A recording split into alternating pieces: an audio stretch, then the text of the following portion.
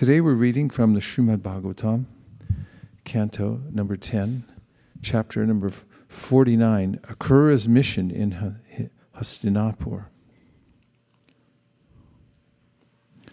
And I'll give you some background first about this, and we'll talk about why it's important. This is the summary to chapter 49. This chapter describes how Akrura went to Hastinapur, saw Dhritarashtra's unfair behavior toward his nephews, the Pandavas, and then returned to Mathura. On the order of Lord Krishna, Akrura went to Hastinapur, where he met the Kauravas and Pandavas, and then set out to find out how Dhritarashtra was treating the latter. This task would keep Akrura in Hastinapur for several months. Vidura and Kunti Devi described to Akrura in detail how Dhritarashtra's sons, envious of the exalted qualities of the Pandavas, had tried to destroy them by various evil means and were contemplating further atrocities. With tearful eyes, Kunti Devi asked Akrura, "Do my parents and other relatives, headed by Krishna and Balaram, ever think of me and my sons? And will Krishna ever come to console us in our distress?" Then Kunti Devi began to chant Lord Krishna's names for her protection, and she also chanted mantras expressing surrender to him. Akrura assured Kunti Devi, "Since your sons were born from demigods like Dharma and Vayu, there is no reason to expect that any misfortune will befall them. Rather, you should be confident that very soon they will receive the greatest possible good fortune." Akrura then delivered to Dhritarashtra the message from Krishna and Balaram. Akrura told the king, "You have assumed the royal throne after the death of Pandu. Seeing all equally, which is the religious duty of kings, you should protect all your subjects and personal relations. By such fair behavior, you will gain all fame and good fortune. But if you act otherwise, you will attain only infamy in this life and condemnation to a hellish existence in the next. A living being takes his birth all alone, and alone he gives up his life. Alone he enjoys the fruits of his piety and sin. If one fails to understand the true identity of the self and instead maintains his progeny by indulging in evil deeds, then surely he will go to hell. One should therefore learn to understand the unsteadiness of material existence, which is like a sleeper's dream, a magician's illusion, or a flight of fancy, and should thus control his mind in order to remain peaceful and equipoised." To this Dhritarashtra replied, "I cannot hear enough of your beneficial words, O Akrura, which are like the sweet nectar of immortality, but because the tight knot of affection for my sons has made me biased toward them, your statements cannot become fixed within my mind. No one can transgress the arrangement of the Supreme Lord.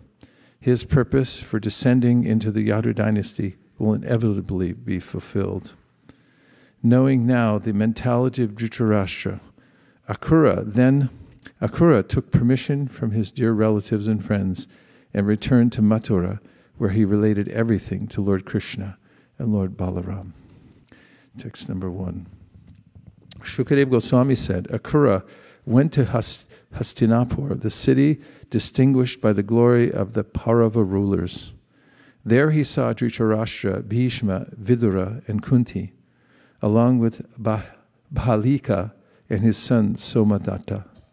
He also saw Dronacharya, Kripacharya, Karna, Duryodhan, Ashvatthama, the Pandavas, and other close friends. After Akrura, the son of Gandhani, had appropriately greeted all his relatives and friends, they asked him for news of their family members, and he in turn asked about their welfare. He remained in Hastinapur for several months to scrutinize the conduct of the weak-willed king, who had bad sons and who was inclined to give in to the whims of mischievous advisors. The word for word, Uvasa resided, Katichit, some, Masan, months, Ragna, of King Dhritarashtra, Vrita, the activity, Vivitsaya, with the desire of finding out, Dushprapjasya, whose sons were wicked, Ulpa, weak, Sarasya, whose determination, Kala, of mischievous persons like Karna, Chanda, the desires, Anuvartinaha, who tended to follow. He remained in Hastinapur for several months to scrutinize the conduct of the weak-willed king who had bad sons and who was inclined to give in to the whims of his mischievous advisors. Kunti and Vidura describe to Akrura in detail the evil intentions of Dhritarashtra's sons, who could not tolerate the great qualities of Kunti's sons, such as their powerful influence, military skill, physical strength, bravery, and humility, or the intense affection the citizens had for them. Kunti and Vidura also told Akrura about how the sons of Dhritarashtra had tried to poison the Pandavas and carry out other such plots. Kunti Devi, taking advantage of her brother Akrura's visit, approached him confidentially. While remembering her birthplace, she spoke with tears in her eyes. Queen Kunti said, "O gentle one, do my parents, brothers, sisters, nephews, family women, and girlhood friends still remember us? Does my nephew Krishna, the Supreme Personality, and the compassionate shelter of his devotees still remember his aunt's sons? And does lotus-eyed Rama remember them also? Now that I am suffering in the midst of my enemies like a doe in the midst of wolves, will Krishna come to console me and my fatherless sons with his words? Krishna, Krishna, O great yogi, O supreme soul and protector of the universe, O Govinda, please protect me, who have surrendered to you. I and my sons are being overwhelmed by trouble." Purport: since Lord Krishna maintains the entire universe, thought Kunti Devi, surely he can protect our family. The word avasi, the team, indicates that Kunti Devi was overwhelmed by troubles. Thus exhausted, she was helplessly taking shelter of Sri Krishna. In her prayers, in the first canto of the Srimad Bhagavatam, Kunti admits that all these troubles were actually a blessing, for they forced her to always be intensely Krishna conscious. Om Jnana Timirandasya Jnananjana Shalakaya Chakshurun Miditam Nena Tasmai Shri Gurave Namaha Nama Shreshta Manamapi Shachiputra Matra Swarupam Shri Rupam Tasya Grajam Urupari Maturim Goshtavatim Radha Kundam Girivaramoho Radhika Madhavasham Prapto Yasya Pratita Kripaya Shri Gurum Tam Natosmi Nitai Namineche Namirhate Shadamulye Nam Tite Chere Nitai Namineche Namirhate Shadamulye Nam Tite Chere Jaya Shri Krishna Chaitanya Prabhu Nityananda Sri Advaita Gadadhar Shivasari Gaura Bhakta Vrinda Hare Krishna Krishna Krishna Hare Hare Hare Rama Rama Rama Hare Hare. Even great souls, Prabhupada writes, in the fourth canto of Srimad Bhagavatam, find reversals of fortune in their life. It's the nature of the material world. There is no lack of complexity in this world. as long as one's in an embodied soul. And Prabhupada admonished one of his disciples who had written to Prabhupada complaining that the leaders in ISKCON at that time, sometime circa 1975, were quarreling with one another. And Prabhupada wrote back saying that you should not expect utopia. Utopia means that place that's so ideal, it doesn't actually exist. There is no such place. It's a phantasmagoria, an imagined place where there are no difficulties whatsoever.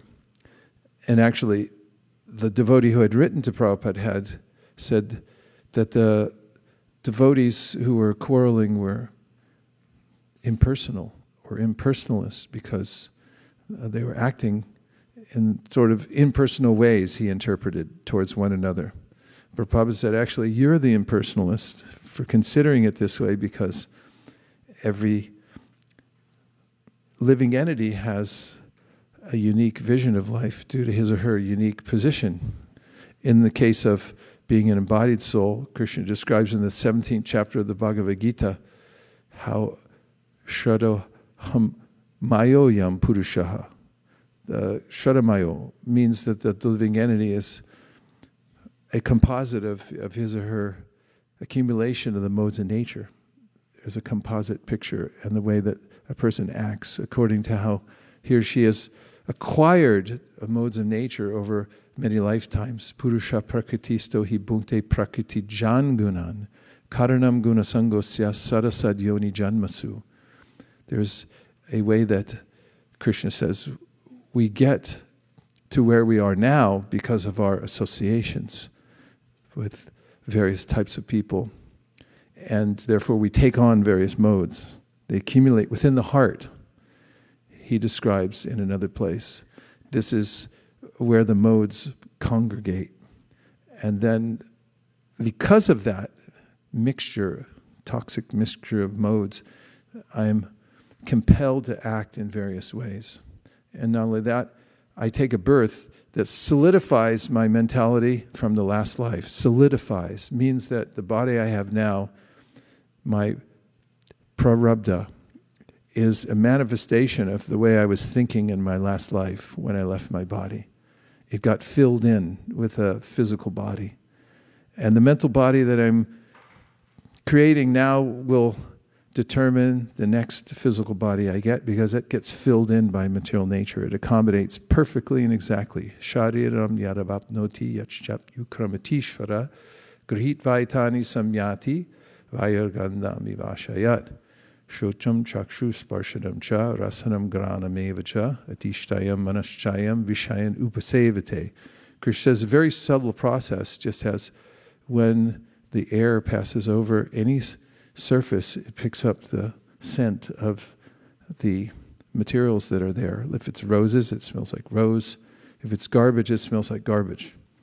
And similarly, the soul, by its proximity to the material modes in nature, picks up those various modes and becomes what another teacher of Bhakti, Rishabhadeva, says is karmatmakam. It's colored by these various modes. If you put in the wash a brand new, don't do this, gamsha that you bought from Loi Bazaar with all your other wash, but I rinsed it out 3 times, doesn't matter. Everything will come out pink. So similarly, if we mix in to the material world, then we come out pink rather than clear. Our consciousness, karmatmaka, gets colored. And then shotram chakshu sparshanam cha rasanam granam evacha, a perfect accommodation by the modes of nature, happening by divine arrangement. Karmana daivanetrina jantor deho papate striya pravishta udaram umsoreta ghanashraya. The material nature is looked over by highly evolved, intelligent beings called devas, and they perfectly arrange for the next body. No mistakes. And we get a certain kind of ear, eye, nose, sense of touch, according to our previous lives. And so the nature that somebody has is indelible to a certain point, unless there's some divine intervention and one can come in contact with the purifying agent from the spiritual world, the holy name, process of devotional service, and the consciousness can become cleared, ceto darpana marjanam. So even as we become purified, we also are subjected to the churnings of material nature, and therefore Prabhupada said that the living entities in their individuality will not always see eye to eye. And there also will be conflict. And also, there may be some reversals that we weren't expecting. What can we know? How can we know what we've done in previous lives and so forth? However, for devotees who have surrendered to Krishna, one might think, well, there should be no bad incidents whatsoever, because as Krishna says, or Brahma rather, in the Brahma Samhita, karmani nirdahati kintuja bhakti bhajo.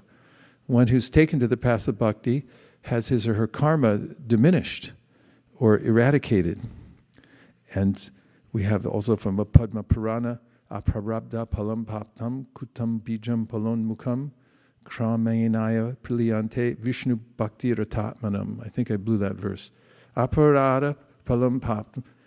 Aparada palam paptam kutam, I'm just getting worse. Kutam bijam palon mukham krame naiva priliante Vishnu bhakti ratatmanam. There's a way in which if you're worshipping Vishnu, then all your karma is destroyed.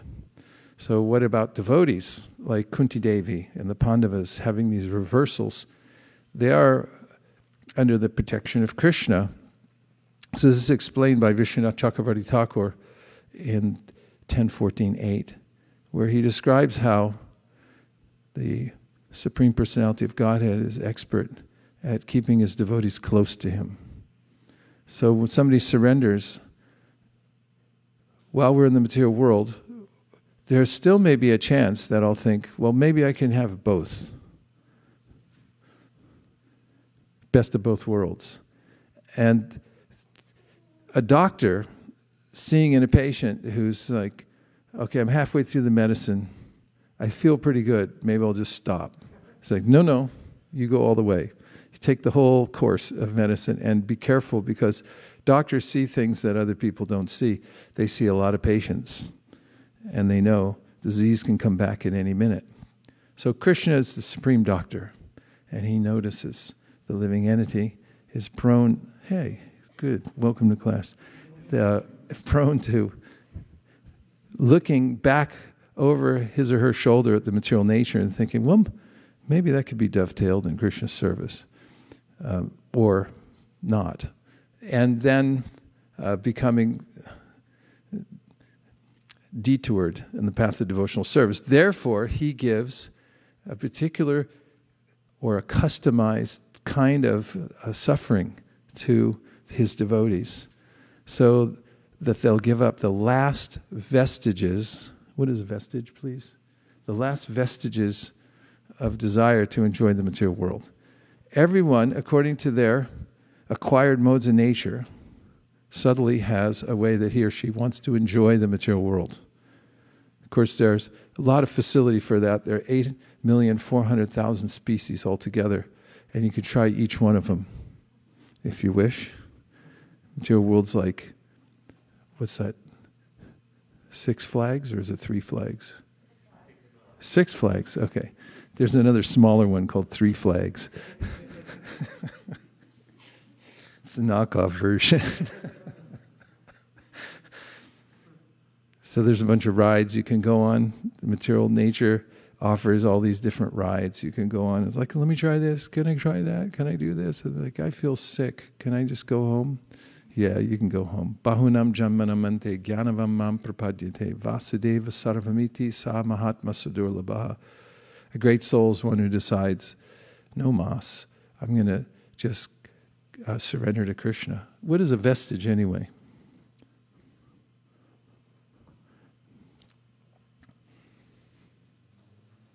A vestige is a noun. It's from the 16th century, from the French vestige, a mark, trace, sign, and then from Latin vestigium, footprint, trace, and a word of an unknown origin. Footprint, a trace, a sign. Yeah, a little something left over, right? Even though Krishna purifies the heart, there's something I'm holding back, some little thing. I know it's in that, those, you get a little extra pocket. Nobody else knows about it. Yeah, it's in there. No one will find it.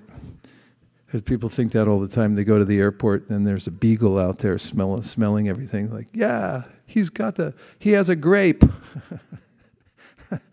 One leaf of lettuce I got caught for going into Mexico. The dog came up. It's in there.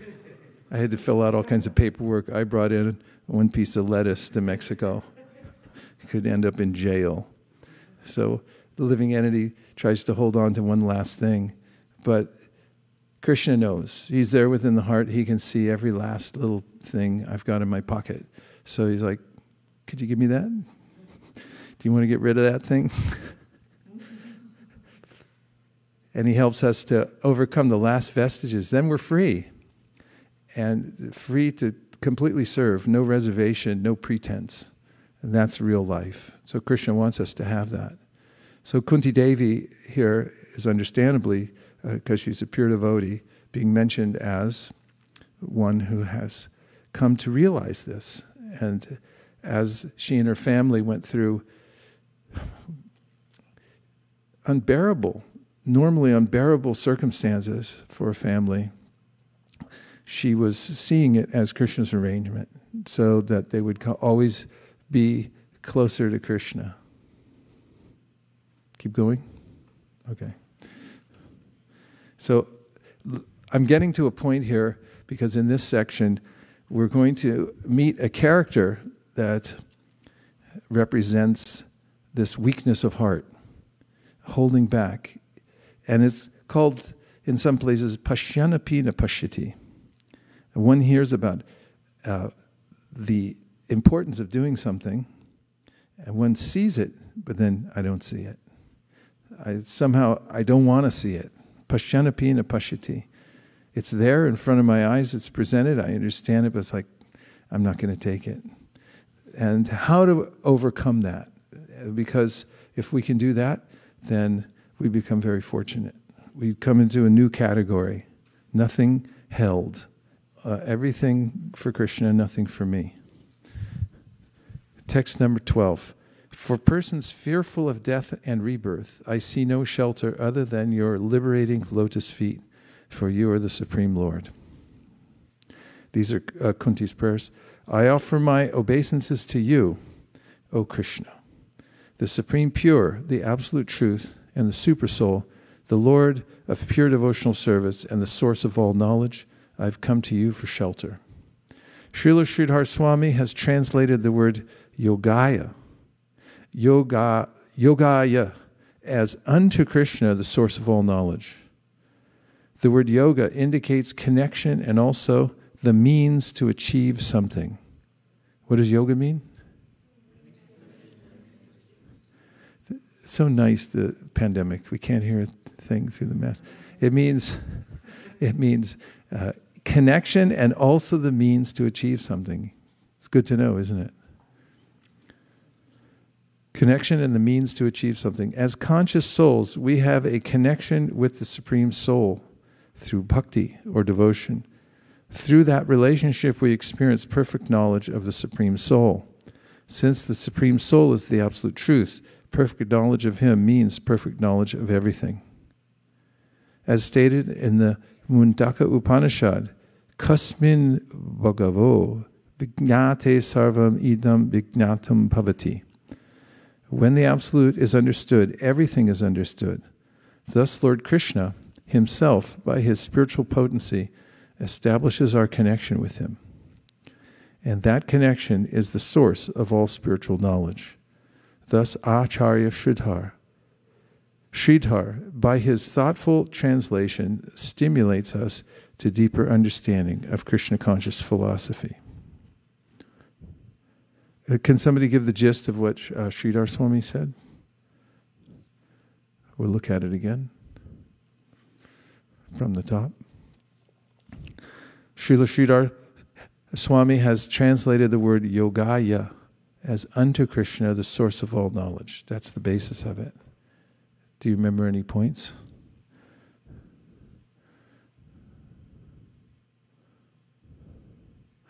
Okay, I'll read it again. Just listen.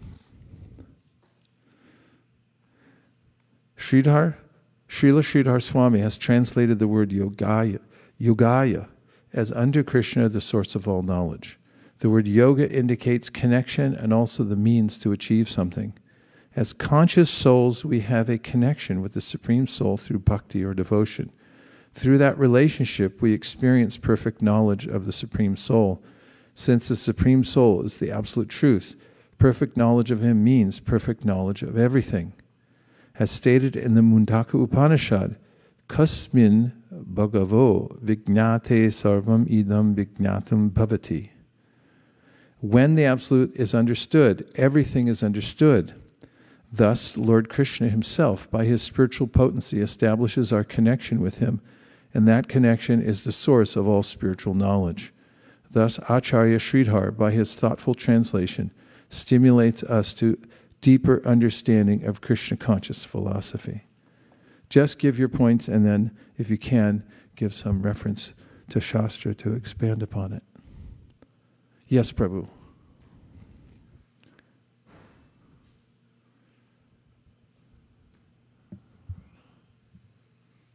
I think here Sridhar Goswami mentions about the Krishna's energy or Krishna's mercy. So, Brahmande Brahmite Kon Bhagyavane Jiv, Guru Krishna Prasade by Bhakti Lata Bij. So, Guru and Krishna, so Krishna's divine energy connects us to process of bhakti.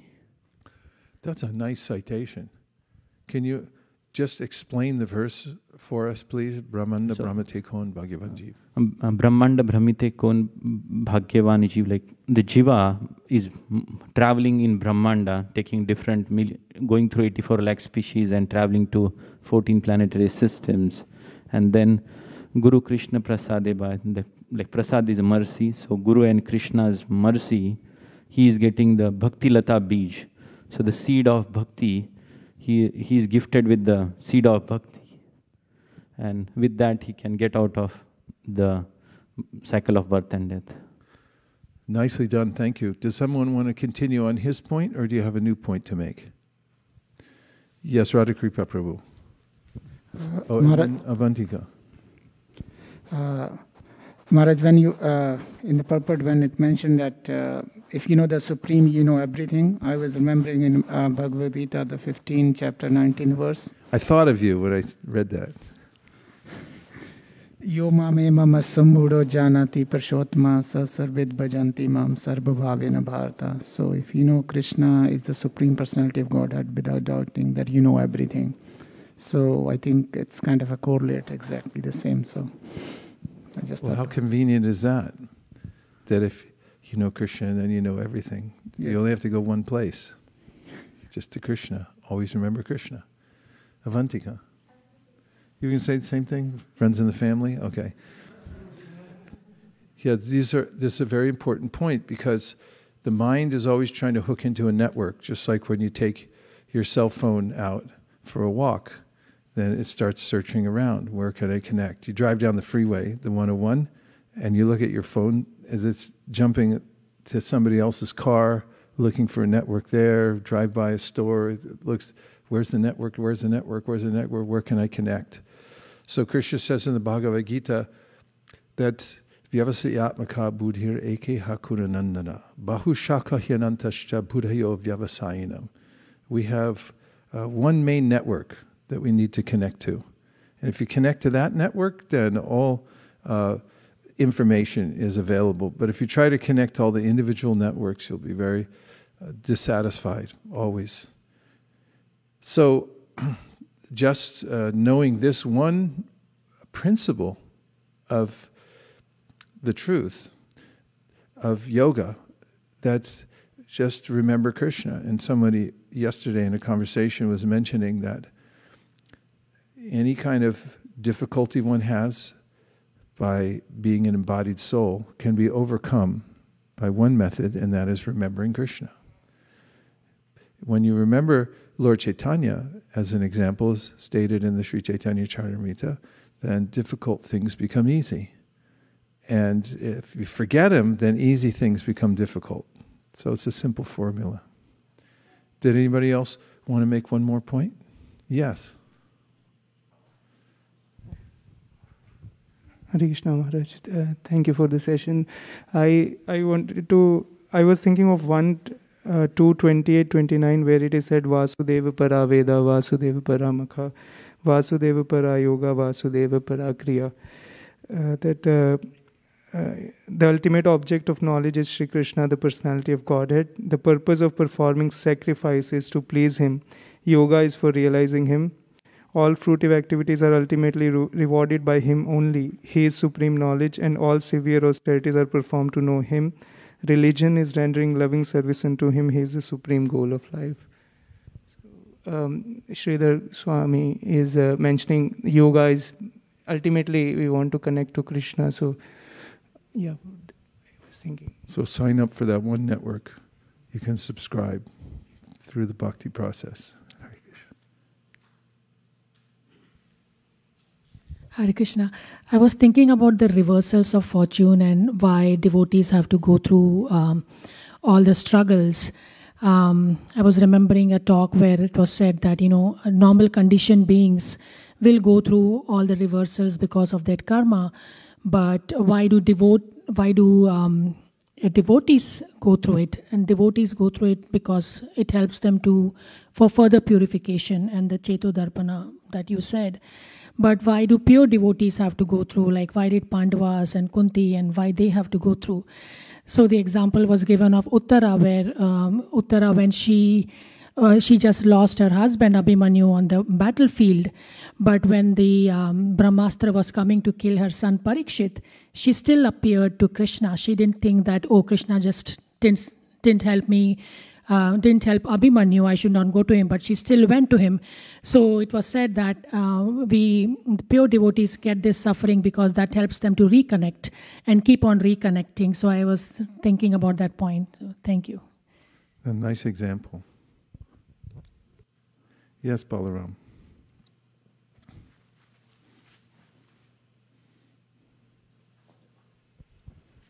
I saw that it mentioned that Krishna was a source of knowledge or yoga, and the definition of yoga given, which is connection and a means to achieve something, is done by knowledge as well, where we connect to Krishna in the transcendental space through the Vedas, through knowledge, to transcendental knowledge, and by practicing what's taught in the Vedas, we're able to achieve what the goal of life is, which is to go back to Krishna.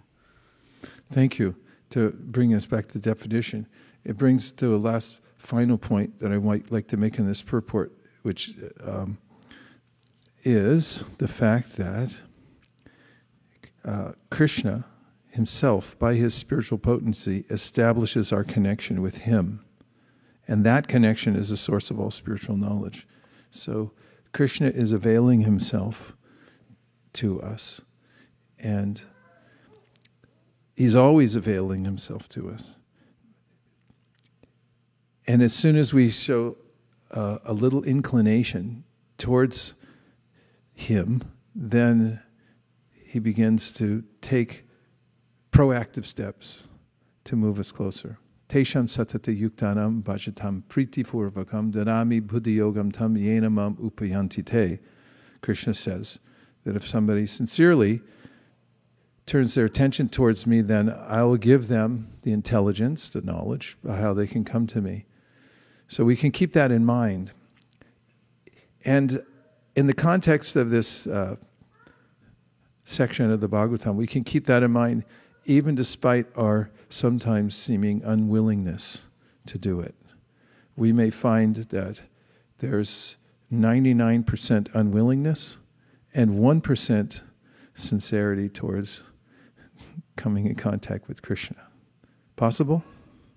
So that'll still work.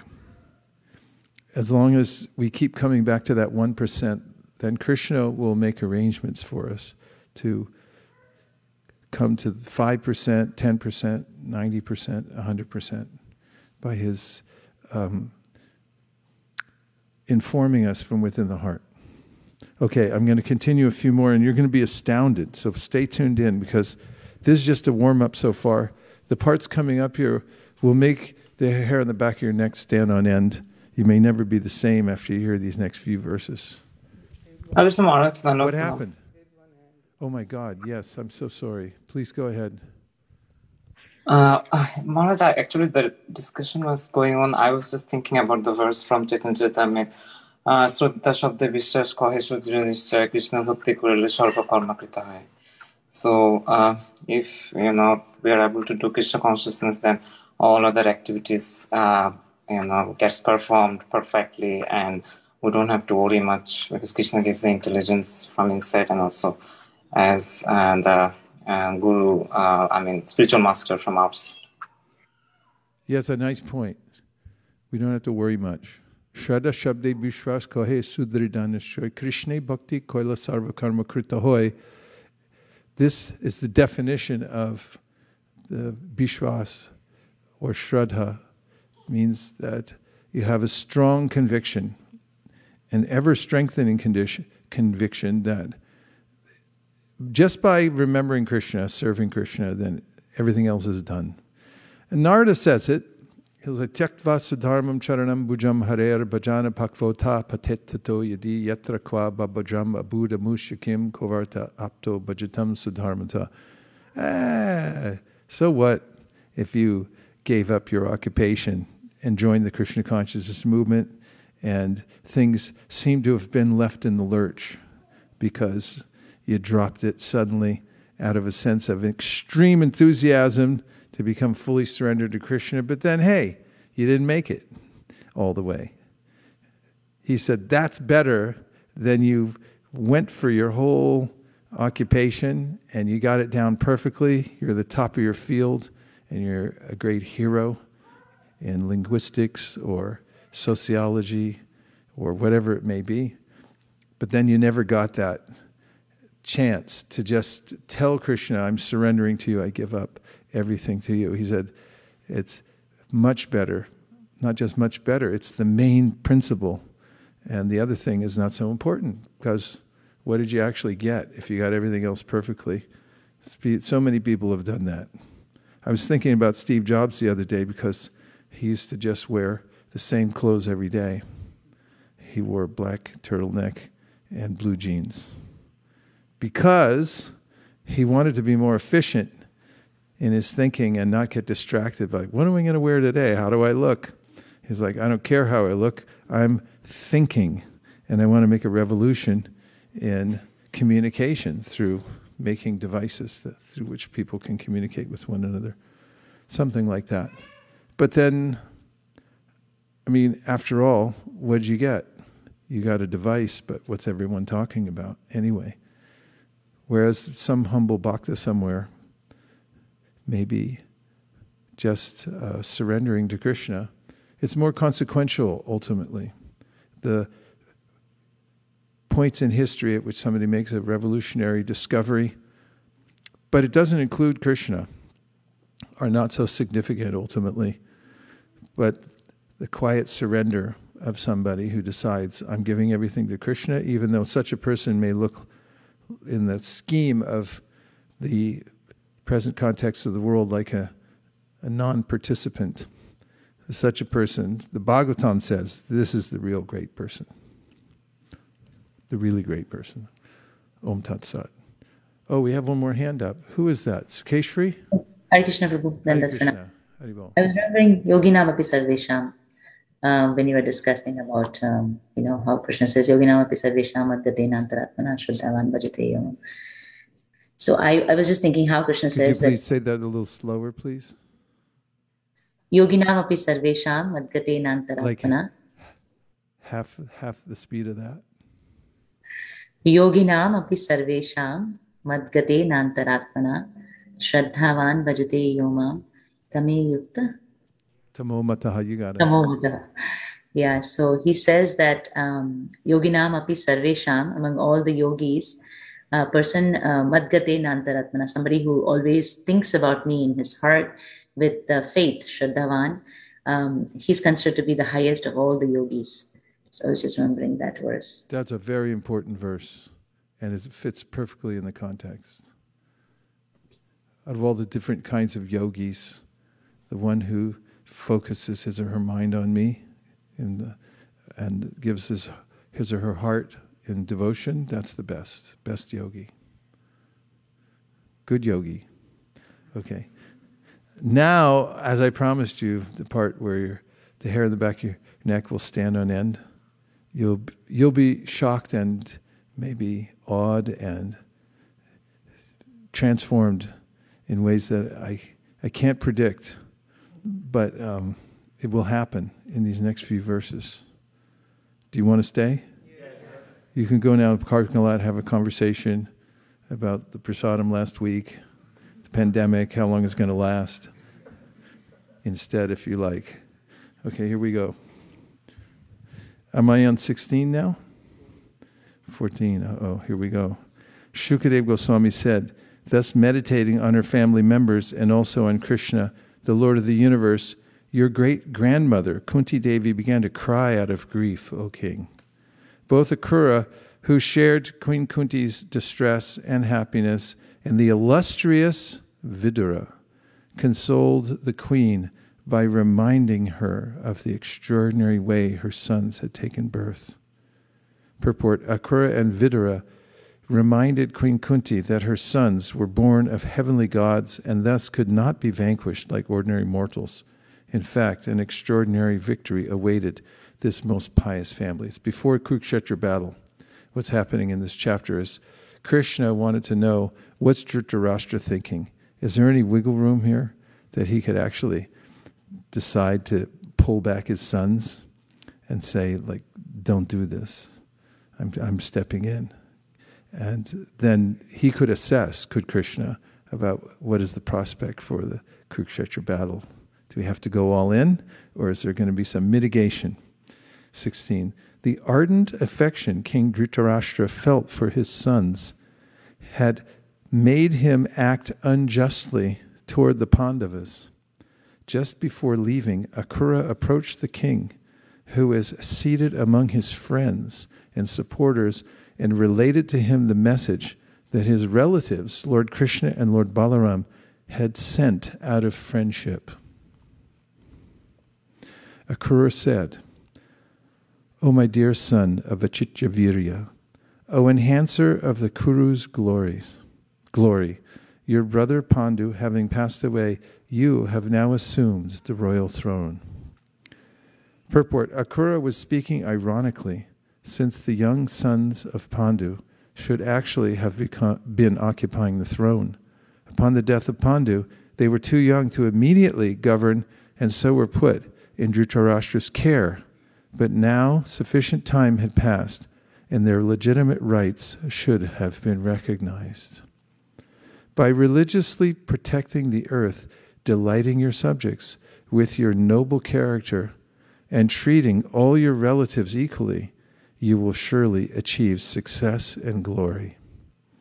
Purport, Akrura told Dhritarashtra that even though he had usurped the throne, if he now ruled according to the principles of dharma and behaved properly, he could be successful. Even now. If you act otherwise, however, people will condemn you in this world and in the next life, and you will enter the darkness of hell. Remain equally disposed, therefore, toward Pandu's sons and your own. Purport, Dhritarashtra's whole problem was his excessive attachment to his nasty sons. That was the fatal flaw that caused his downfall. There was no lack of good advice from all sides, and Dhritarashtra even admitted that the advice was sound, but he could not follow it. One can have clear, practical intelligence when the mind and heart are pure. In this world, no one has any permanent relationship with anyone else, O king. We cannot stay forever, even with our own body, what to speak of our wife, children, and the rest. Every creature is born alone and dies alone, and alone one experiences the just rewards of his good and evil deeds. Purport. The term anubhukte is significant here. Bhukte means the living being experiences, and anu means following or in sequence. In other words, we experience happiness and distress according to the moral and spiritual quality of our activities. We are responsible for what we do. Dhritarashtra was falsely and obsessively attached to his evil-minded sons, forgetting that he alone would have to suffer for his imprudent behavior. In the guise of dear dependence, strangers steal the sinfully acquired wealth of a foolish man, just as the offspring of a fish drink up the water that sustains the fish. Purport. Ordinary people feel they cannot live without their wealth, although their possession of it is circumstantial and temporary. Just as wealth gives life to an ordinary man, water gives life to a fish. One's dear dependents, however, steal one's wealth, just like a fish's offspring drink up the water, sustaining the fish. In the words of Srila Bhaktivinoda Thakur, this world is a weird abode.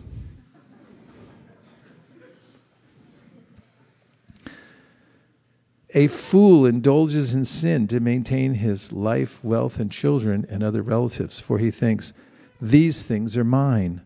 In the end, however, these very things all abandon him, leaving him frustrated. Purport. In these verses, Akrura is giving rather frank advice to Dhritarashtra. Those who know the story of the Mahabharata will realize how relevant and prophetic these instructions are, and how much Dhritarashtra suffered for not accepting them. Although one tenaciously clings to his property, in the end all is lost. The blundering soul is swept away by the wheel of birth and death. I like that analogy of the fish drinking up the water. Abandoned by his so-called dependents, ignorant of the actual goal of life, indifferent to his real duty, and having failed to fulfill his purposes, the foolish soul enters the blindness of hell, taking its sinful reactions with him. Purport. It is sadly ironic. Everyone okay? Hair standing on end yet? Not yet. Soon it will be. It is sadly ironic that materialistic persons who labor so assiduously to accumulate insurance, security, property, and family enter the darkness of hell equipped with nothing but the painful reactions of their sins. You can look up assiduously. It's a good word. On the other hand, those who cultivate Krishna consciousness, spiritual life, while apparently neglecting to accumulate property, a large family, and so on, enter the next life enriched with many spiritual assets and thus enjoy the deep pleasures of the soul. Therefore, O king, looking upon this world as a dream, a magician's illusion, or a flight of fancy, please control your mind with intelligence and become equipoised and peaceful, my Lord. Dhritarashtra said, this is too heavy, I can't read it. Let's take a break. Should I go on? Yes. All right. You asked for it. Dhritarashtra said, O master of charity, I can never be satiated while hearing your auspicious words. Indeed, I am like a mortal who has obtained the nectar of the gods. A little bit obsequious, isn't it? Purport. In the opinion of Srila Vishwanath Chakravarti, Dhritarashtra was in fact proud and felt he already knew everything Akrura was speaking. But to maintain diplomatic gravity, he spoke as a saintly gentleman. Even so, gentle Akrura, because my unsteady heart is prejudiced by affection for my sons, these pleasing words of yours cannot remain fixed there, just as lightning cannot remain fixed in a cloud. Who can defy the injunctions of the Supreme Lord, who has now descended in the Yadu dynasty to diminish the earth's burden? Purport: naturally, we would like to ask Dhritarashtra, if you know all this, why don't you behave properly? Of course, this is exactly Dhritarashtra's point. He feels that since events have already been set in motion, he is helpless to change them. In fact, events have been set in motion by his attachment and sinful propensities, and therefore he should have taken responsibility for his own acts. Lord Krishna clearly states in the Bhagavad Gita, Nadate kaschichit papam. The Supreme Lord does not accept responsibility for anyone's sinful activities. It is a dangerous policy to claim that we are acting improperly because of destiny or fate. We should take up Krishna consciousness seriously and create an auspicious future for ourselves and our associates. Finally, one may argue that, after all, Dhritarashtra is involved in the Lord's pastimes and is actually his eternal associate. In answer to this, we may say that the Lord's pastimes are not only entertaining, but also didactic. And the lesson here is that Dhritarashtra should have acted properly. This is what the Lord wanted to teach. Dhritarashtra claims that Krishna came to relieve the burden of the earth, but the earth's burden is precisely the improper behavior of its inhabitants. So let us take the lesson the Lord wants to teach here and be instructed for our benefit. 29. I offer my obeisances to him, the Supreme Personality of Godhead, who creates this universe by the inconceivable activity of his material energy and then distributes the various modes of nature by entering within creation. From him, the meaning of whose pastimes is unfathomable, come both the untangling cycle of birth and death and the process of deliverance from it. Purport: when all is said and done, Dhritarashtra was not an ordinary person, but an associate of the Supreme Lord Krishna. Certainly an ordinary person cannot offer such a learned hymn to the Lord.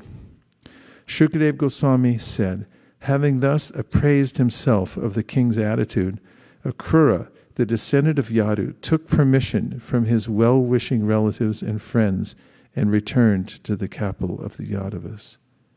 Akrura reported to Lord Balaram and Lord Krishna how Dhritarashtra was behaving toward the Pandavas.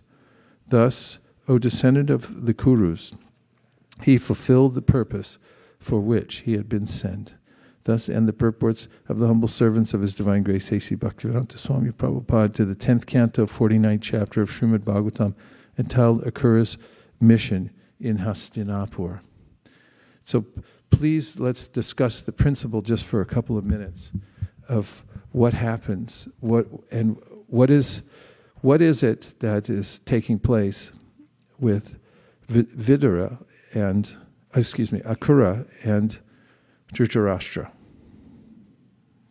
Can you put your finger on it? Does it resemble anything you've seen or felt before?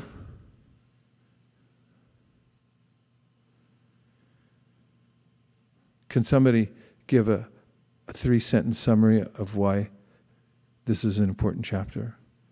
Or why you think I think it's an important chapter? Shastra. Shastra, not Shastra. Hare Krishna. So Akrura goes to Dhritarashtra to he tries to explain to him, he tries to shed some light on the activities that Dhritarashtra is doing, which, based on Dhritarashtra's response, it's clear that he is to an extent aware of what he is doing, but is being a little stubborn to change himself because he wants to, because of his attachment to his sons. But it was kind of humorous to see how Akrura initially comes to Dhritarashtra and says, "Oh, you wonderful king," like in a very sarcastic way. And Dhritarashtra responds in a very, very similar manner of saying, "Oh, you're so learned." But I think Prabhupada's disciples really perfectly articulate what was going on in my mind of, if you know this, why aren't you like changing yourself? Which is, I guess it's clear as to how strong the power of attachment to family and kinsmen can be in that sense. And were you purposefully being understated when you said he was a little stubborn? He was so stubborn. Because, I mean, ultimately, this was the cause of the war. I mean, the consequence of such a unwillingness to take good advice, it leads to disaster, ultimately.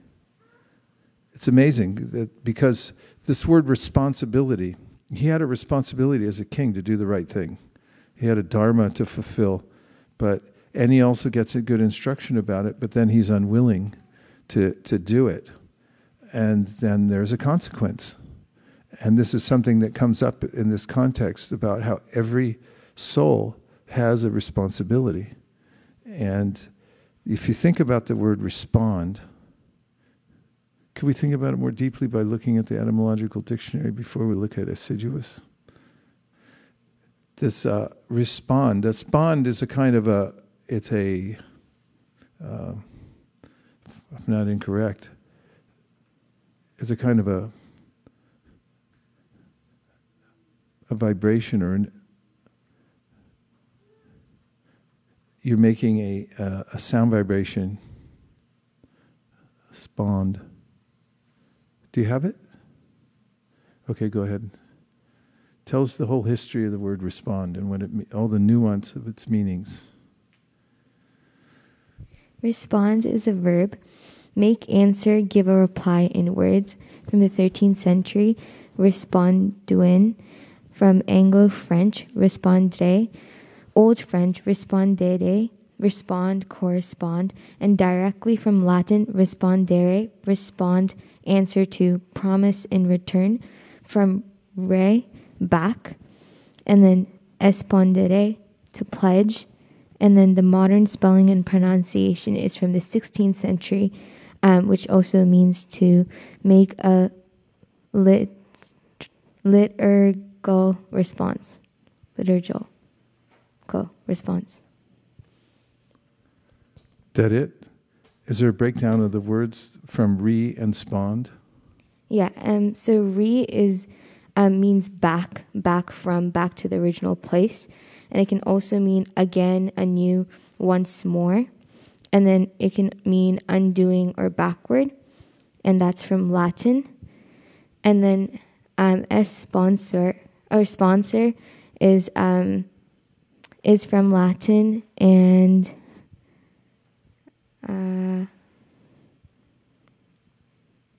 it says 1650s from late Latin sponsor in baptism, in Latin assurity, guarantee, bondsman, from sponses, past participle of spondere, to give assurance, promise solemnly. And then solemnly. Yes. And then from Proto-Italic, spondejo, to pledge, literally to libate many times. And then from Proto-Indo-European roots, spondio, to libate. To what? To libate. Debate? Libate, L-I-B-A-T-E. Libate? Libate. What does that word mean, libate? Huh?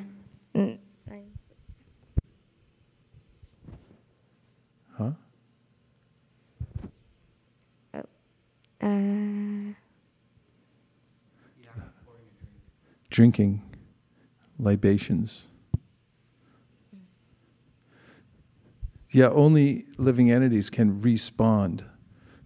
And if a machine responds, it's only because a conscious being programmed it. So it always traces back. The responsibility, always responsibility. You have the ability to respond, and there's a way of responding that's aligned with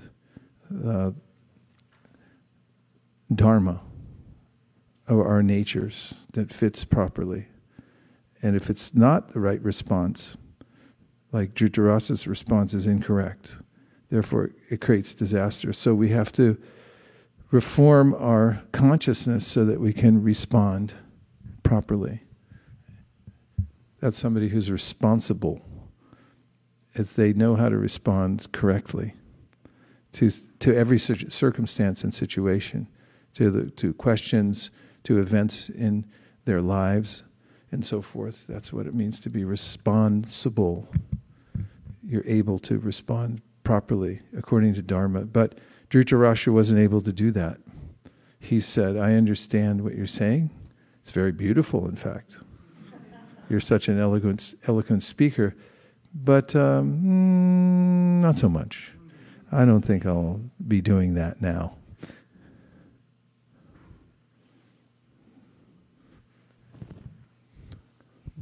Prabhu, also to add, not only he didn't listen to Akrura, but he even blamed it, saying that was a plan of the Supreme Personality of Godhead, so what can I do, So I was just thinking, even in our day-to-day lives, this is very prevalent, because sometimes we see this is the right thing to do, but because of the attachment, we just try to find a cause or someone to blame, so that we don't want to take that responsibility of doing the wrong thing. So, yeah. Good point. So we see the problem, and we see what is the consequence of not responding properly. Then what's the solution? How does one overcome one's assiduous? What was the context of the word assiduously? He held assiduously to his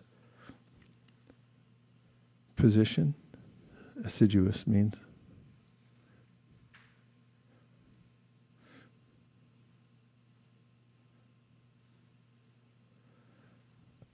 Assiduous is an adjective. It means attentive, devoted, constant application. It's from the 1530s, from Latin assidus, attending, continually present, incessant, busy, constant. From assidere, to sit down, to sit by. And then from ad, to, and sidere, to sit. From Proto-Indo-European root, sid, which means to sit. And then the word acquired of a taint of servile in the 18th century. Thank you very much. Shamrupa. Hare Krishna Maharaj, thank you for another wonderful class, and I really thank you to bring this important lesson. I was just thinking this has a similarity when Hiranyaksha consoles, speaks learned word, a couple of chapters in Bhagavatam. Hiranyakashipu, after Hiranyaksha is dead. So, and also we see in this a couple of times here Akrura mentioning, why don't you behave properly? So we can know a lot of things, but unless we transform our heart, unless we change our behavior, it has very less meaning. I think in Srimad Bhagavatam there is a beautiful sloka illustrating this, 284. Shrinata Shraddhaya Nittam Grinatascha Sacheshtitam Kalena Nati Dirghena Bhagavan Vishate Hridi. So Sacheshtitam, unless we really do the chesta or effort to implement those teachings and transform our life, our behavior, then we remain a theoretical person. Like Dhritarashtra, he quotes beautiful things here and there. The same with Hiranyakashipu, but we don't change our behavior. So what are the steps to get to that pliable state where we are able to overcome the weakness of heart, where we get a good instruction, but then perhaps in our conditioned state we're reluctant to take it. So how does one come to that point of pure-heartedness where one can accept it and rise above the tyranny of the mind and of the defect of weakness of heart? Where I'd like to do it, I just can't. How do you get to the point of strength? What are the steps? Maharaj, a couple of things I can think of is just like Bhagavatam describes that we should hear. We might have a lot of disqualifications. Just like in Bhagavatam 2:7-46, it says, Tevai vidanti ati taranti chadeva mayam, stri shudra huna shabara ati papa jiva, yadi adbhuta krama parayana shila shikshas, tiryakjana kim api ushruta dharanaye. The shila shikshas, we have to humble ourselves in front of the advanced devotee, a pure devotee, and you have to do the shila shikshas, their tutelage we have to enroll. And we have to hear from the right source. You have to enroll. Did you use the word, the verb enroll? Yes, Maharaj. Yeah, because here it get enrolled. Okay, go Shila, ahead. Yeah. Because it says here Shila Shikshas, that we have to systematically get trained from advanced devotees. So that's the first step. Is that the verb shil the same as anushilanam? Yes, Maharaj. Which means the cultivation. You actually have to cultivate it. So this is a really important point Shamrupa Prabhu is making about how if you don't have the strength of heart, still put yourself in the association of advanced devotees where they're speaking about Krishna consciousness, and there's chikitsitam, means a medicinal effect that is partly because of Krishna's acknowledgement. Sadyo hridyavarudyate trakritipi shushushabis takshanad. When somebody takes the trouble to hear the Bhagavatam, even if a little unwillingly, like I'd rather be playing a video game on my new screen, but I'm going to sit here and listen anyway. And so Krishna acknowledges that the person is making the endeavor to hear, and says sadyo hridyavarudyate. Very quickly, he becomes attracted to the heart of such a person. Yes. Thanks, Shamarupa. Excellent, as usual. Thank you. Just adding a few more points to what Shamrupa Prabhu said about hearing from pure devotees, because the pure devotees have assimilated the knowledge, so they are not just theoretical, but they are actually applying it in their life, and therefore the Paramatma in their heart, the saffron dust particles from the lotus feet of that Paramatma, comes from their heart to their mouth, and then from their mouth to our ear holes, and then that's when we can actually realize when it is spoken by a pure devotee, because we can actually imagine all the things that they are talking because they are more realized than us. So I was thinking of that point. There's a very important point made by Prithu Maharaj, and this is poetically rendered as when a pure devotee speaks, his or her voice touches Krishna's lotus feet because he's in or she's in proximity, and it dislodges the saffron particles there. So then they're called saffron mercy particles. So it's as if the sound vibration of such a person who's sincerely and deeply in love with Krishna is speaking, then the experience is different. On the opposite side, Avaishnava mukund girnam putam harikatam ritam shavana naiva kartavyam sarpo chista yatapaya. There's a way in which if one listens even to Krishna Katha or the chanting to somebody who's materially, deliberately and stubbornly materially affected. In other words, their intention isn't to surrender to Krishna, it's to become Krishna, or it's actually to make a living by chanting Hare Krishna. Then the vibration will act in this sense that he gives in the verse as an analogy, that if a snake comes and gets in your refrigerator somehow and starts drinking the milk out of your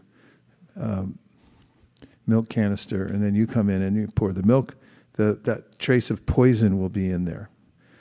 So this is extremely important about the subtlety of influence that comes from the heart of the person who's responding or who's speaking the topic. Therefore, it's recommended that one be in the association of those whose intention is purely fixed on pure devotional service. Prabhu, you had a point?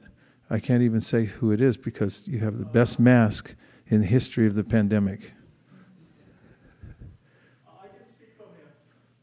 We know that, but there's devotees online that can't hear a thing without you speaking in the microphone.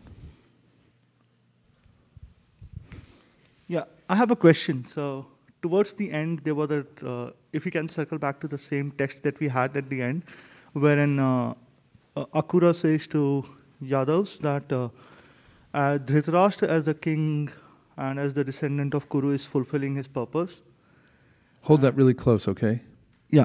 So when Dhritarashtra is fulfilling his purpose, and at that point I'm kind of wondering, so when the previous text said that referring to anything that we do as destiny or as fate is sinful, and at the same time Dhritarashtra is fulfilling his purpose, so these two things kind of contradict for me. So if by doing what Dhritarashtra did was fulfilling his purpose, and at the same time both Dhritarashtra and Akrura are aware of the implications of Dhritarashtra's actions, and so for me I felt that the conversation was more about Akrura conveying to Dhritarashtra that you should be conscious and aware of your actions and what you like. Both of them are aware, and it's in a way kind of teaching all of us that even if people are aware, it's very difficult to get rid of their bonds that they have, and what and how things should be done in order to get rid of the bondage and do the right thing. But that's like my understanding of what was going on there. Still, I'm not clear on the difference between purpose, destiny, and fate. Yes, this is an age-old question. Huh?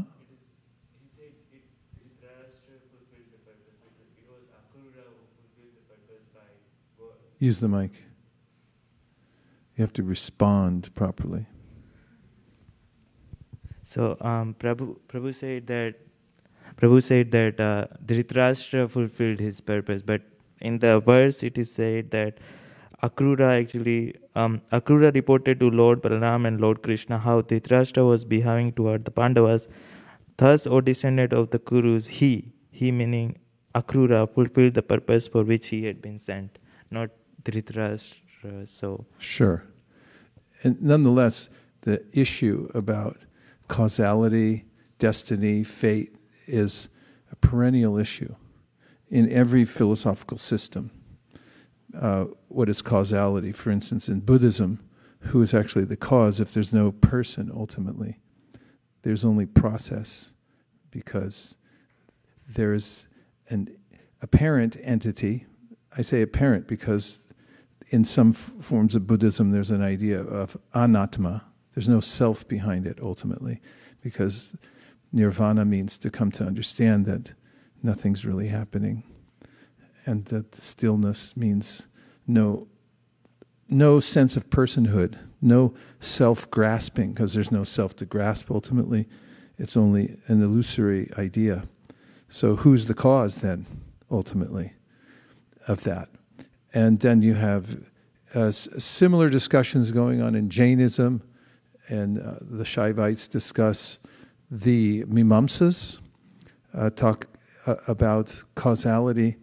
When we come to Vedanta and the different darshans, the ultimate description comes back and is summarized by Krishna in the Bhagavad Gita in the 18th chapter, where he says there's 5 causes to every action.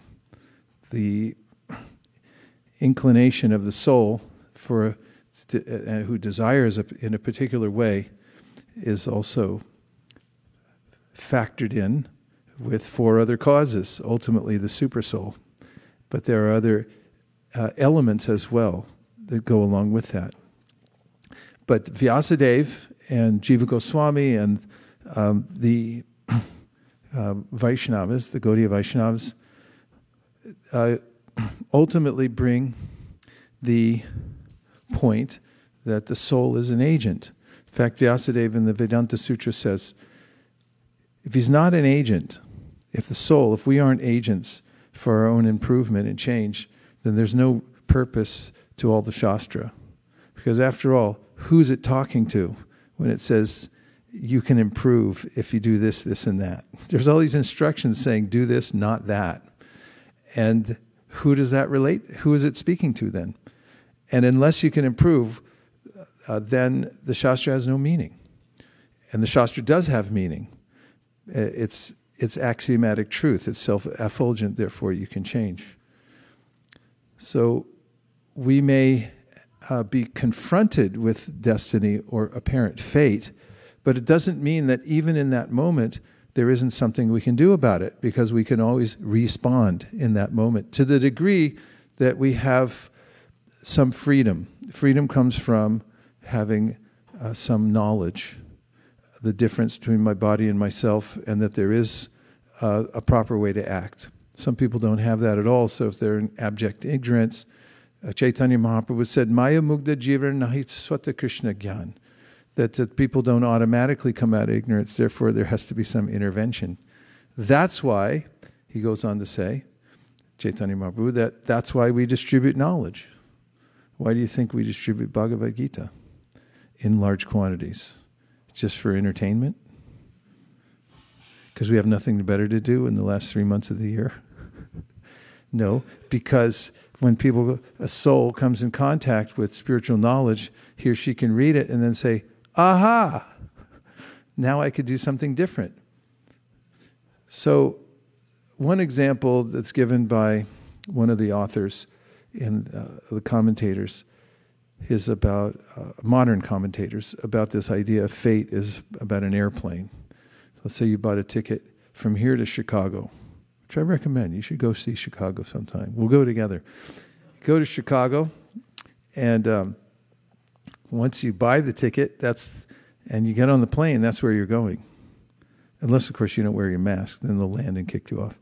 But if you get on the plane, you're going to Chicago, so that's set. That's your fate.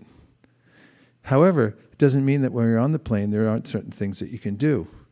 You can make arrangements from the plane. You could even get internet on most of the flights. And then when I get to Chicago, I'm coming straight back. Or you can do things on the plane that entangle you more. Like I just mentioned, you say, I'm not wearing a mask. And they say, well, you're going to be under arrest when we land. I was like, so what? Okay, you're creating your destiny more. Or you can make arrangements when you get there. You can turn around and come back, or here's what I'm going to do when I'm in Chicago, and so forth. So there's this parallel. Yes, fate is going on according to past momentum. We've bought our ticket. We have our prarabdha. It's our body. It's like you can try to change it, and a lot of people do. You can change a lot about your body that you want, but you still have your prarabdha. So then, what can you do? There's a lot you can do, according to the Shastra. And that's what we're talking about. That you can, as Shamrupa said, and others, come into the association of devotees and hear.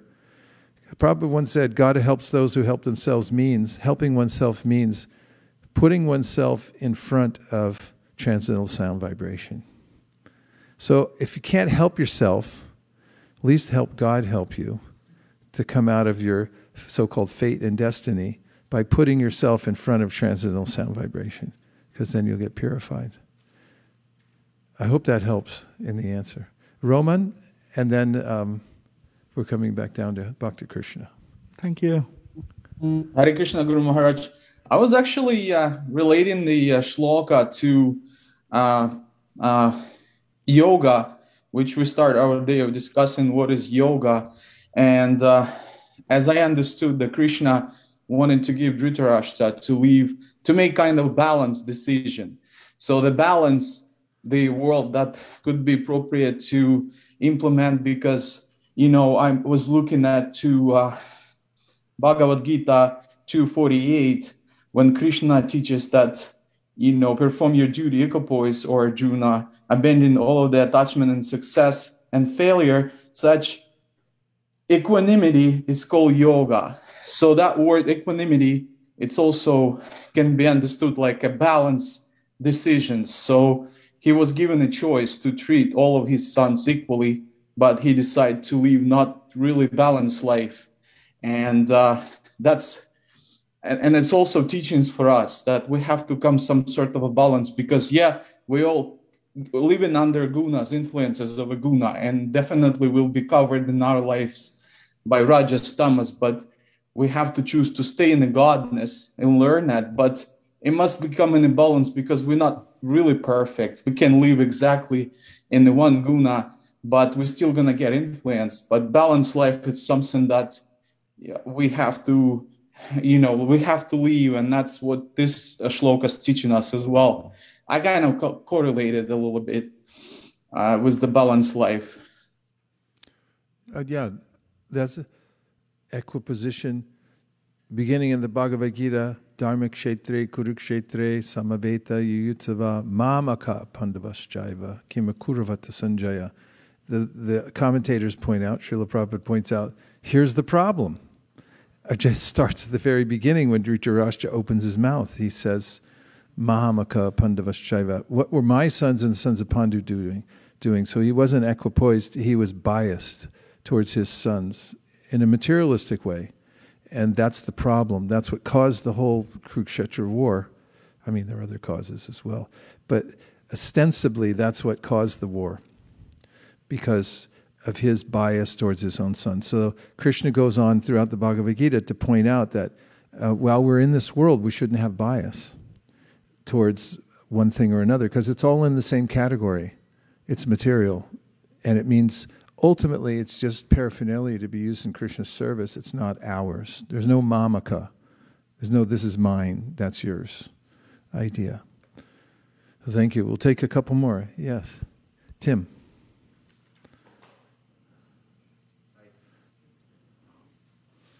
Hi. So when you said God helps those who help themselves, it reminded me of the story of the sparrow and Garuda. And the sparrow slowly pecked away at the big ocean. And it also kind of parallels Dhritarashtra's situation. Because in the story, he had even said he's got all the nectar of the gods. He has all the utility to serve, but he still refuses. But the sparrow, on the other hand, has just a small beak, but does a little bit every day. So I like that. That's really nice. He had full facility and he didn't use it, and the little sparrow just had a little tiny capacity, but because she used it, she invited all the powers of the universe, especially Garuda, to come and help her. Nice observation. I like that very much. Okay. Oh yeah, Krishna, I promised you. And then there's a few more devotees. It goes 1, 2, 3. Thank you, Srila Gurudev, for the amazing class. I was on the same lines where Shamrupa Prabhu said that how do we overcome weaknesses of heart to enroll under the pure devotee. And then I was reading yesterday about Yogendra Prabhuda in 11th canto. So he also says about weaknesses of the heart before, and then he says Tasmat Guru Prapadyeta. So same like so now Shri Gurudev, I almost... So just to summarize what he just said, there's a section in the 11th canto of the Srimad Bhagavatam in context of Maharaj Nimi, who was a pious king performing a sacrifice. And then there are 9 sages who are sons of Rishabhadeva, who were wandering around the universe just enlightening people. They all hung together. And one of them, Prabhuda, whose turn it came to speak when Maharaj Nimi asked questions, then described the adversity of material nature and our involvement in the material nature and how uncertain the life is in this world. Prabhuda, he goes at great lengths describing how difficult the material world is. And then he comes to the verse that Bhakti Krishna just brought up where he says, Tasmad Gurum Prapadyeta, therefore, Tasmad means therefore. Therefore, because of all the aforementioned anomalies in the material world, therefore you should get a guru, somebody who can guide you properly. Go ahead. Yes, I have one question, Shri Gurudev. I almost now finished SP reading with purports, but still Almost finished what? The Srimad Bhagavatam reading Yes. with purports. But You start over again. No, go ahead. Yes. So I'm still not convinced if Krishna is Supreme Personality of Godhead. Like, because I read like till 9th canto, always Lord, like Vishnu appears, to Dhruva or to Prachetas or whom, before 10th, on start of the 10th canto, Lord Vishnu says, I will appear, and he appears as Krishna. And then Krishna and Arjuna goes to Mahavishnu, and Mahavishnu says, you are my incarnations. So I'm not clear if Krishna is the supreme or Vishnu is the supreme. So if you can. Well, they're the same person. This is the point. As mentioned in the departure eva hita shantanama bhupeta dipayate virvita hetu samana dharma. This tame, I'm sorry, I can't hear through mask. Departure eva hita shantanama bhupeta dipayate virvita hetu samana dharma. Yes tadrageva hicha vishnu chaya vibhati govindamari purusham damaham bhajami. Sorry about that.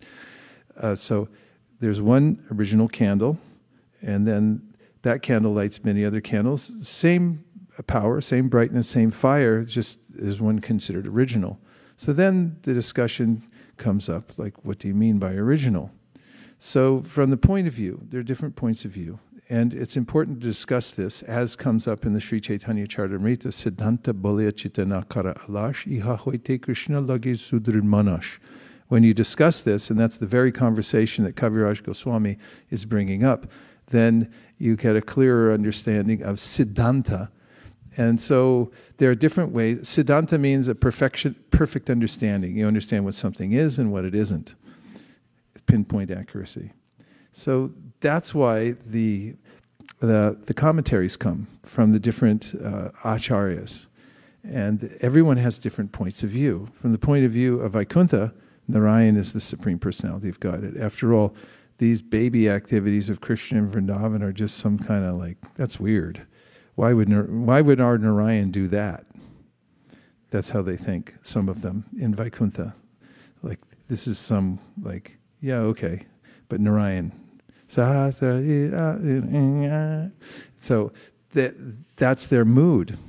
So then, through analysis, Rupa Goswami brings up what is the feeling and the qualities of the Supreme Personality of Godhead. So he catalogs them all, and he shows how Narayan has 60 qualities, whereas Krishna has 64 qualities. So from the point of view of the analysis of the qualities of the personalities involved, although they're the same person, the one who is Rasaraj and has this indescribable beauty, which is unparalleled, who has a intimate connection, loving connection with his devotees, which is varied. It's not just one thing on reverence, not to diminish the relationship of the Vaikuntha Basis, because there is some nuance there too. But the nuance, when you come to Krishna and Vrindavan, is quite profound.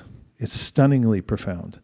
And it requires a exposition of an entire science, which comes out in the Vaishnava Shastras.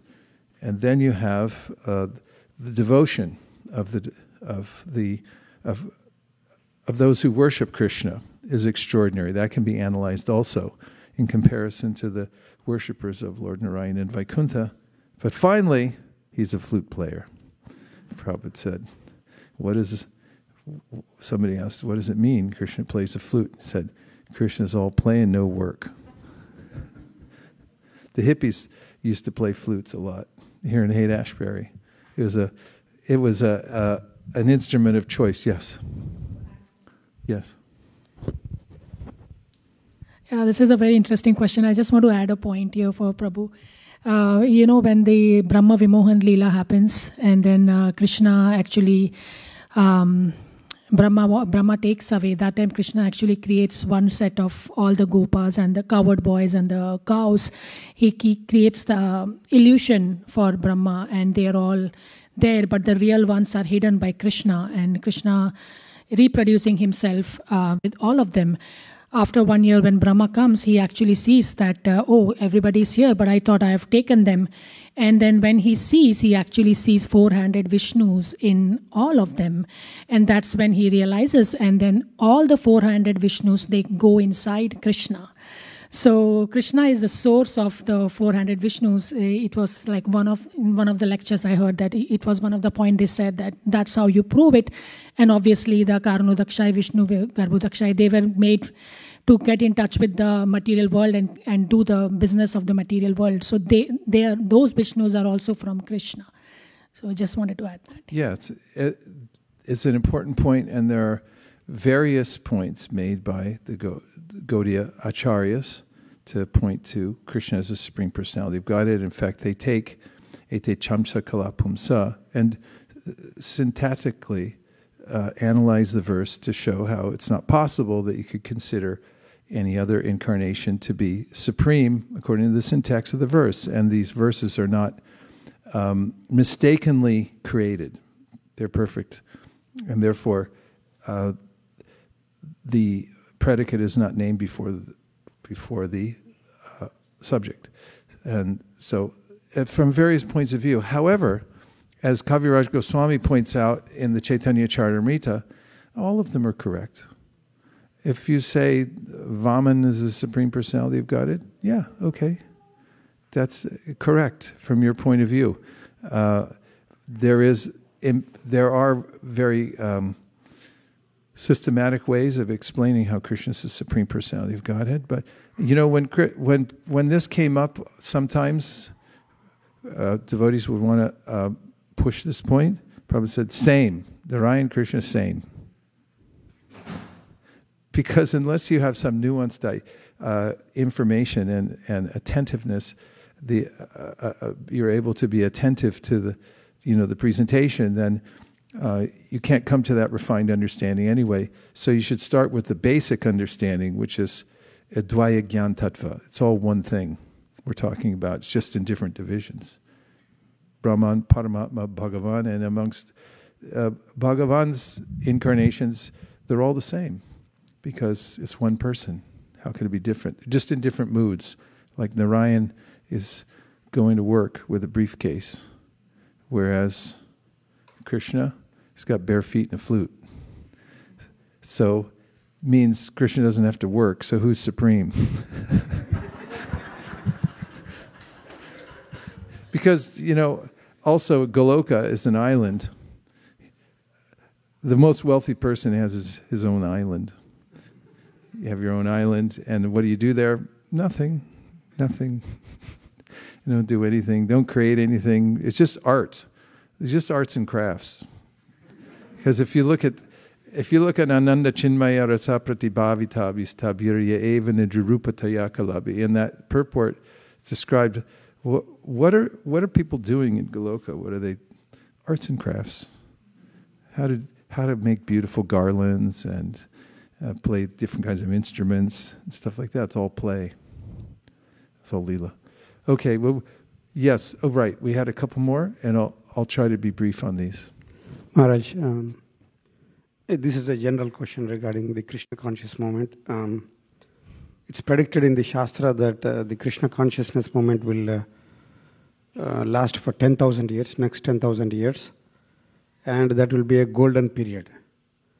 Now my question is, devotees like you and other devotees who had seen Prabhupada and who met Prabhupada when he was here on this planet, they are sincerely following the instructions of Srila Prabhupada and carrying the movement ahead.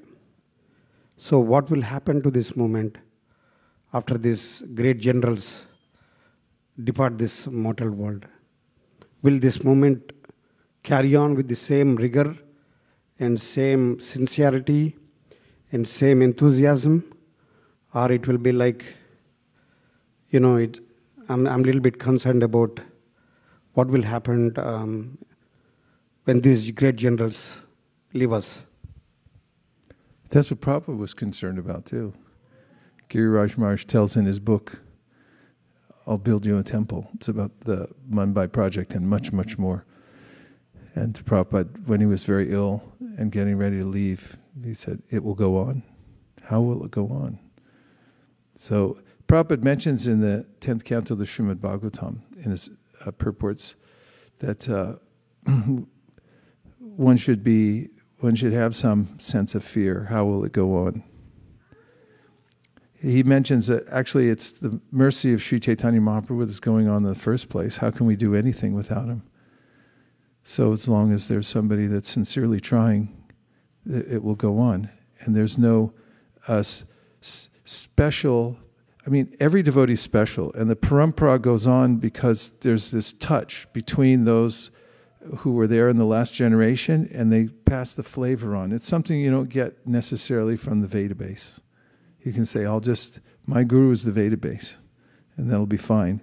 Yeah, but what about the personal touch and what you get from being around the person who was touched by the previous generation?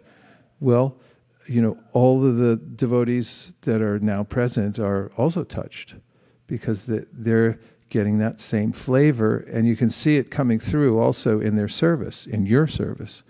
The way it's the same exuberance and the same internal energy coming through for you as came through for the devotees in 1971 or 68 or 76 or 77 even, and so forth. And every person has a opportunity to give him or herself, that's part of the topic today, to the process of Krishna consciousness. So tag, you're it. You've got it now. And it's actually a testament to the power of the parampara that those who are in the next generations, they carry it on even in a grander fashion. There's no diminishment of the internal energy.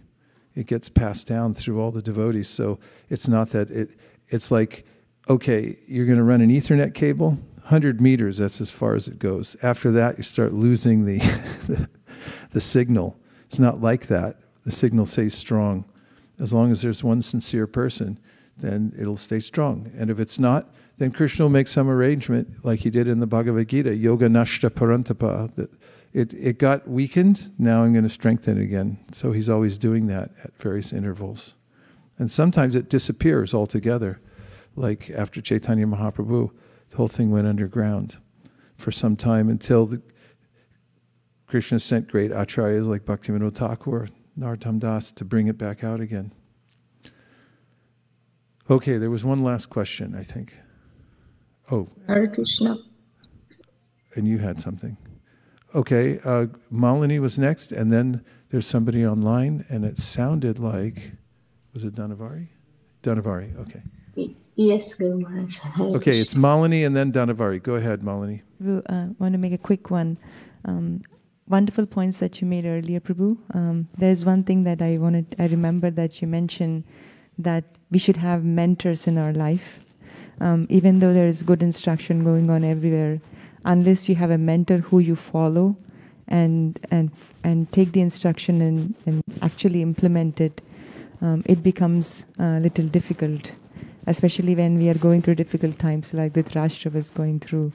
If the same advice that Akrura gave, if he ratified with his mentor, probably he would have acted differently. So just wanted to add that point. There's such an important point, and it's one that comes up in the context of Bharat Maharaj. He was such a great soul. He went off by himself, didn't have any mentors. And then when he got attached to the deer, he could have called the Humane Society, but instead he decided to take the deer as a pet. But if you talked to his mentor, he could have got a text message like, don't do it. And he would have been saved a little trouble. Okay, Dhanavari for the close.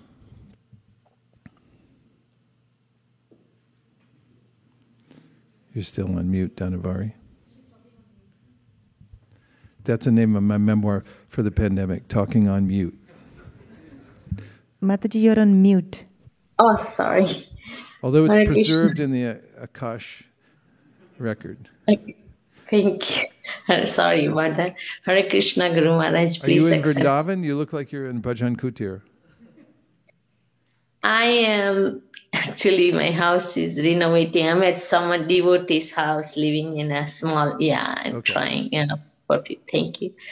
So, thank you for the nice class. Please accept my humble obeisances. I just wanted to thank you for a wonderful class. Very nice class. You covered so many points. All the doubts have been cleared and very nice. Thank you so much for nice class. That's all I wanted to share. Hare Krishna. It was worth seeing you in your Bhajan Kutir.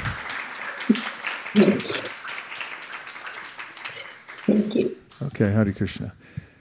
Anyway, we came and discussed to the best of our ability. Hare Krishna. Thank you very much. Vanchakalpatarvishya kripasinabhe vacha patitanam pavanibhyo vaishnavebhyo namo namaha.